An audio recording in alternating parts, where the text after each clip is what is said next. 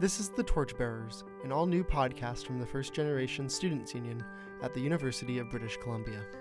My name is Alec Christensen, and each episode we will be hearing from first-generation and low-income UBC students, staff, and faculty about their experiences through university and both the barriers and the triumphs they face along the way. Before we begin, we want to acknowledge that The Torchbearers is recorded and produced on the ancestral, traditional, and unceded territories of the Hunkaminam-speaking Musqueam people at and around the University of British Columbia. Episode 5, There Is No Silver Bullet. As we approach the halfway point of this podcast, today marks a special episode of The Torchbearers, in which we essentially zoom out and look at how many of the topics we've already examined, such as food insecurity, mental health, identity, and imposter syndrome, intersect. The overall theme of this episode is distributive justice, which seeks to ensure resources are distributed fairly, effectively, and to those who require them most. In order to look at this topic, however, we have to take a broader approach than we typically do, focusing perhaps less on one student's personal narrative, but instead paying attention to the ways in which the various barriers that first-generation and low-income students face rarely exist in isolation and, in fact, coexist and overlap. Joining me this week is Verena Rossa, a PhD student at UBC School of Population and Public Health. Verena is a particularly special guest as she combines her own lived experience as a first-generation student from a working-class background with her previous work as a psychiatrist, where she often worked with low-income families. This is in addition to her research, looking at the relationship between human health and planetary health. My conversation with her will help us chart the ways in which financial insecurity, marginalization, and physical and mental health issues are all deeply interconnected topics that first-generation and low-income students are disproportionately affected by. I met with Verena in the School of Population and Public Health to hear about her own experiences as a first-generation student at various universities and how that identity has shaped her work. Our conversation began with Verena's background. So my name is Verena. I'm 35 years old, and I'm a first-year PhD student here at the School of Population and Public Health at UBC. I worked as a psychiatrist, mental health physician for several years before I decided to leave clinical practice and come back to get a degree in public health.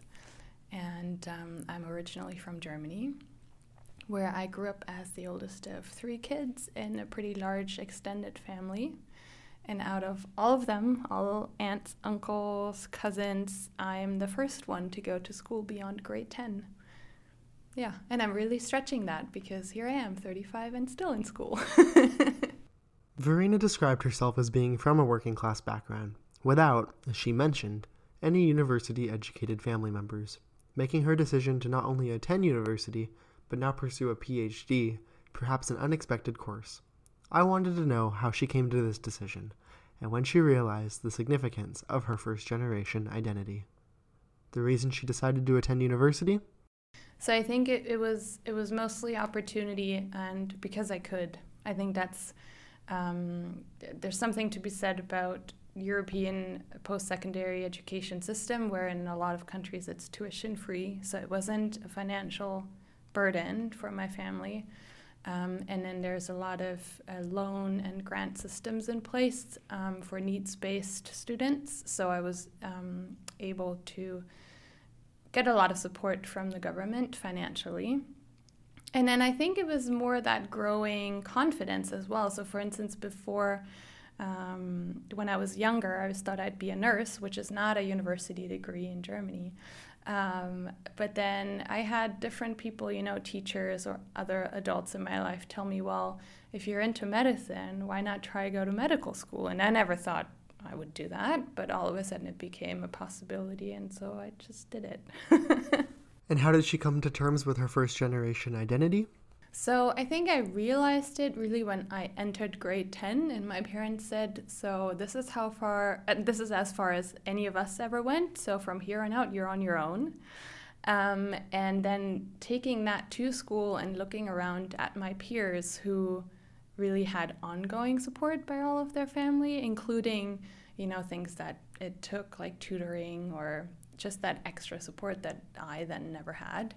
And this wasn't just in, beyond grade 10, but then obviously also when I went to university, where I was surrounded by people who had parents who had either gone to medical school themselves or had gotten any other kind of university degree. And to me, it was really in the beginning, especially in university, it was a bit of a shock to learn that that seems to be the norm for many people. And I felt really anxious and just had a bit of an imposter syndrome. Like, at what point are they going to figure out that I don't belong here? But after a couple of years, that really switched, and it became kind of a point of pride for me.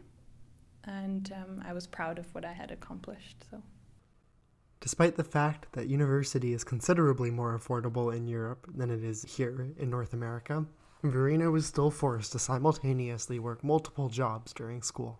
Yes, I worked 4 jobs at a time to put myself through medical school, in addition to the government loans and grants that I had in place.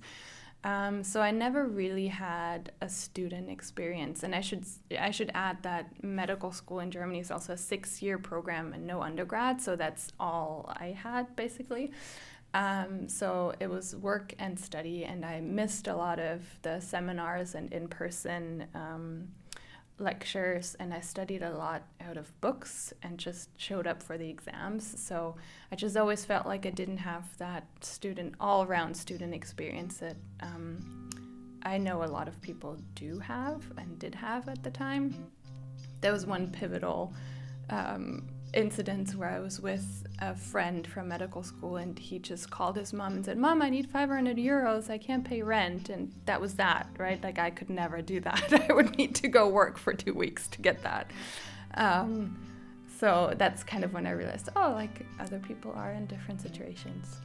So yeah, and I think that is part of the reason why several years down the road, I did decide to go back to school and just really enjoy that and leverage being a student and living that student experience, which I'm doing now.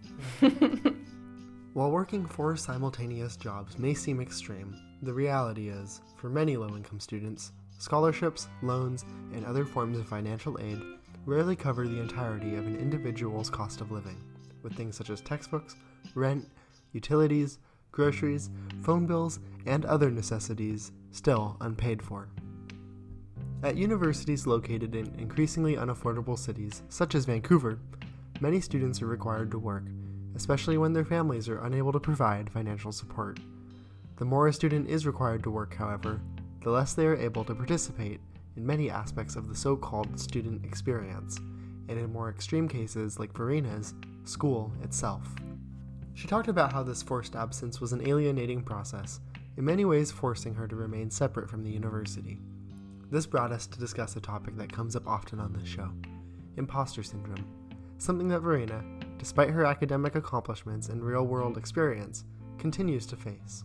I mean, I get that to this day. I don't know if that's just, if everybody gets that, but especially in situations where I have to present my work and then kind of be able to answer questions, that's where I'm really, imposter syndrome is definitely a thing. Like my thesis defense for the master's thesis, I was extremely nervous. I really thought, okay, this is the moment I find out that I really don't belong here. And I think that's normal to a certain degree for everyone, and I don't always consciously connect that back to my identity as a first-gen student. But where I do realize where it gets to this day, even though I think I've built a lot of confidence over the years, but to this day where I get very insecure is around people who are very clearly intellectuals, right? Like people who tell me about their best childhood memories is playing with their professor dad in the Toby Gardens. Like, I've literally heard the story before, and that's just something that is, so detached from my own experience, and I get very self-conscious around people like that, to this day. So these like archetype academics, I think, She acknowledged how this quote-unquote outsider status can be a strength as well, however, allowing her to provide insights from her own non-academic experiences.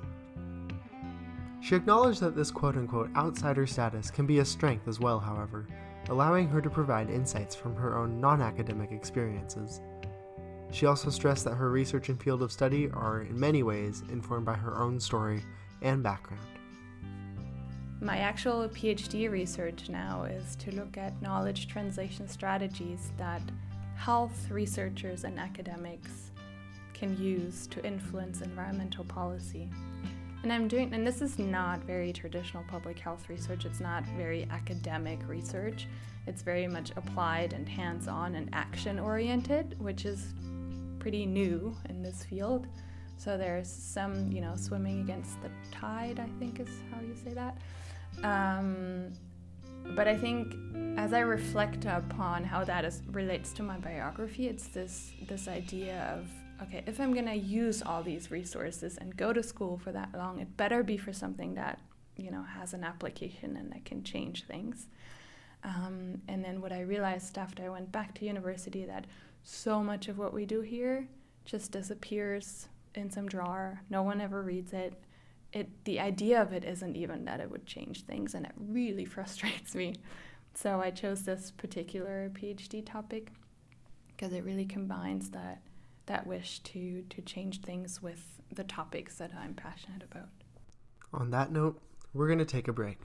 After, we're going to continue to talk about Verena's desire to help cause real-world change, hearing more about her research and how it applies to the experiences of and barriers faced by first-generation and low-income students. The UBC Climate Hub is a university-wide initiative that aims to connect and empower university and community stakeholders to take bold climate action for a just future. To learn more about the pathways in which students can contribute to the climate debate during their time at UBC, visit their website, ubcclimatehub.ca.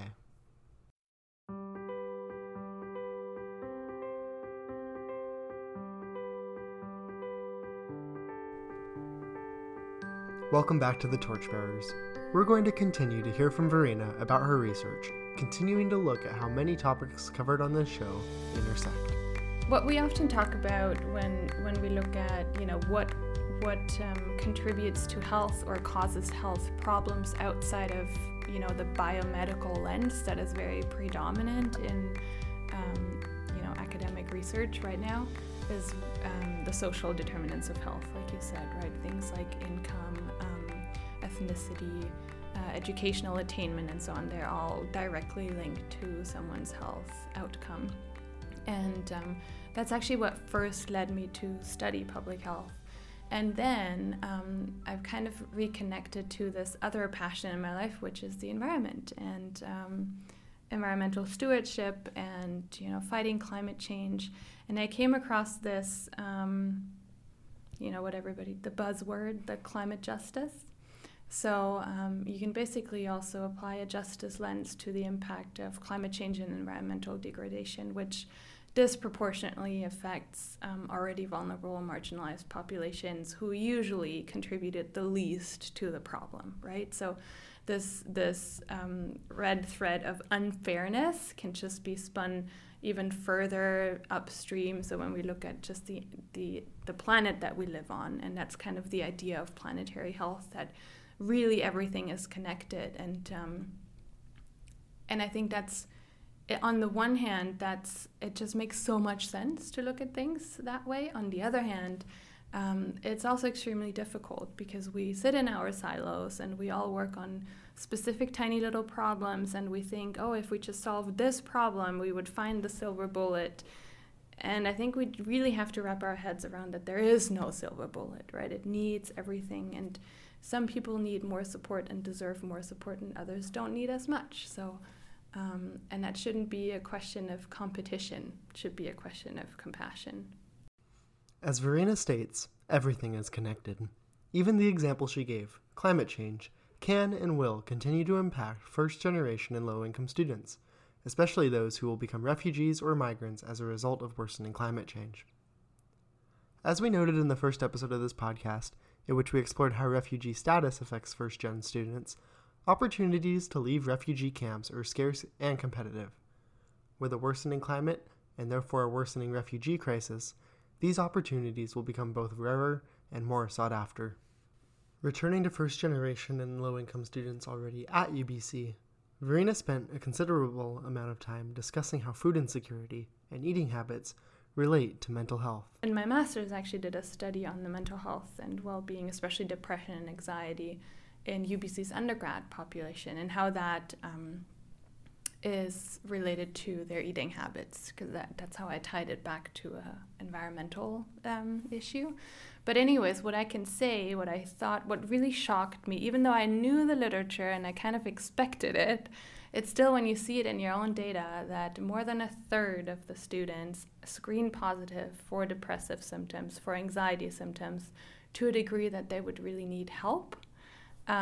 It's just unbelievable, right? Because we do think we're in this privileged kind of bubble here at this university where, people probably have all the support they need, and yet we have such high prevalence of these issues. It's really, really shocking. As we discussed in our episode on food insecurity, financial difficulty and the unaffordable nature of university result in shocking numbers of students facing food insecurity, which, as Verena notes, is detrimental to students' mental health. From this, we can see how income disparity, disproportionately faced by first-gen and low-income students, unsurprisingly has a direct impact on their mental well-being. Another topic we've explored on this show is loneliness, isolation, and a lack of any sense of belonging. Verena also mentioned how these feelings relate to both mental and physical health. These came up when discussing some of the tentative solutions she is working to implement, noting the important role that community plays in preserving both mental and physical health. The nice thing about my study was that I worked with stakeholders from the beginning, from UBC Wellbeing and Food Services and the Sustainability Office, and we're really trying to, and this work is ongoing, I sit on several committees, we're really trying to come up with initiatives that build a community on campus, right? Because healthy living is often connected to social support. This is true for physical activity, it is true for mental well-being, quality of life, and it is true for dietary habits. So it's not just, it doesn't come down to the individual, which is often what we think, right? It's like, if we just tell this individual to eat better and to exercise more often, everything will be fine. But it's actually about the social support around it. So if we can get people together, make these experiences more enjoyable and supported by the university, it would really be beneficial to the mental well-being of the students. So I think there are some great initiatives underway. It's not nearly enough. Can always be more. Mm-hmm. But I think just the fact that universities are starting to recognize that is within their mandate to make sure that the student population is actually healthy and mentally healthy, and not just, this is all the content that we can teach you, now go and do whatever. I think it's a big step in the right direction. And while Verena expressed righteous anger about the disconnect between academic research and real-world solutions, she expressed her surprise at the speed at which the university is attempting to combat issues such as food insecurity. I continue to be surprised by the positive reception of these things. So I think you had an episode on food security as well. I mean, that's really unprecedented to see the speed by which things are happening in that area, right? We get the data, we show, I think 39% of the students at some point have felt food insecure, and leadership takes it on and throws money at the issue and has hired staff to tackle the issue. That doesn't necessarily mean things are going to change immediately, but it shows a will of university leadership to do something about these things. And that's my general experience across the board. I mean, we do have to understand that this is really just politics, right? And there's always competing interests, one of which is money. So that always gets thrown around for sure. But I think in general, especially lots of the staff members that work here really have the students' interest as their first priority. To close, I wanted to know what Verena thought would be most important to enabling an intersectional approach to combating these issues of inequality. She gave 2 key answers. I think the problem is, first of all, that disconnect between the academy and the real world. There's literally not much relationship going on, right? And then we have different incentives in the real world, quotation marks, and academia. So in academia, you are seen as productive and successful if you publish a lot of work in the peer-reviewed literature, or if you go to a lot of conferences and talk about your work. The audience for that are other researchers, right? There's hardly ever a policymaker or decision maker at these conferences. Whereas, let's say, the city of Vancouver has very specific issues that they would like to see researched and answered.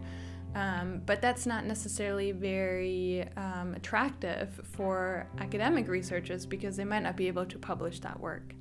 So I think until that system in academia changes and we get incentivized and, quite frankly, paid for work other than publishing yet another problem, I don't see that changing anytime soon. And that's really frustrating because I feel like we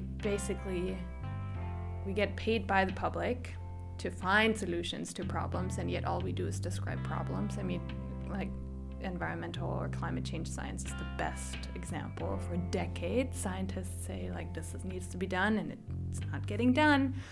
And I think part of it is also because we don't understand how politics work. We don't understand that decisions are not solely based on evidence, ever. Not for me personally, and certainly not in the political realm.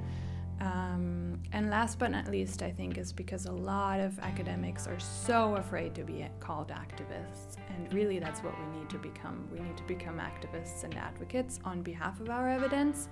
Otherwise, we're just sitting on it and it's not doing anything. And her second answer?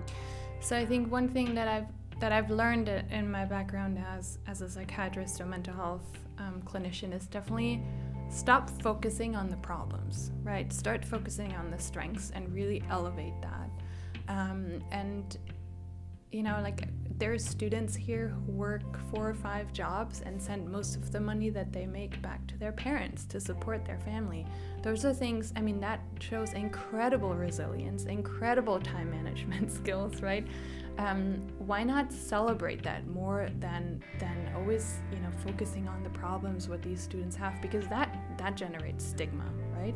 But if you can kind of instill a sense of pride in first-gen students, that really kind of battles stigma as well. And stigma around that is a big issue because it leads people to hiding away their concerns and their problems and not seeking the support and help that they could get and deserve. Ultimately, Verena offered a vision of ambitious yet attainable change that can be implemented to support first-generation, low-income, and otherwise marginalized students. Key to her entire argument, however, is the importance of community and collectiveness, whether that be creating spaces where these students can come together in support of one another, or standing in solidarity with these students, and most importantly, using your own privilege to empower them. As we reach the halfway point of this podcast, we want to re-highlight its major objective. That is, celebrating the journeys and triumphs of first-generation and low-income students at UBC in order to combat the stigmatization often associated with those identities. It's merely a first step in a broader conversation about how to approach the issues and barriers that prove most detrimental to their success. As these barriers intersect and often perpetuate one another, and are also reinforced by various systems of oppression and marginalization, so too must any proposed solutions be, in order to most effectively combat them and ensure that all students are given the necessary opportunities and resources to succeed. This has been The Torchbearers. The Torchbearers is produced by the First Generation Student Union at UBC and me, Alec Christensen, and is directed by Zahra Fazal. The podcast is funded by the 2019 UBC Equity Enhancement Fund. If you're curious to learn more about the First Generation experience, consider getting involved with the FGSU Club and stay updated with all that we do by following us on Facebook. You can find us by searching at UBC FGSU. To hear more stories from first generation and low-income students, subscribe to The Torchbearers on SoundCloud and Spotify. If you enjoyed this episode, please leave a rating and a review to help us grow. And join us next episode when we look at financial wellness.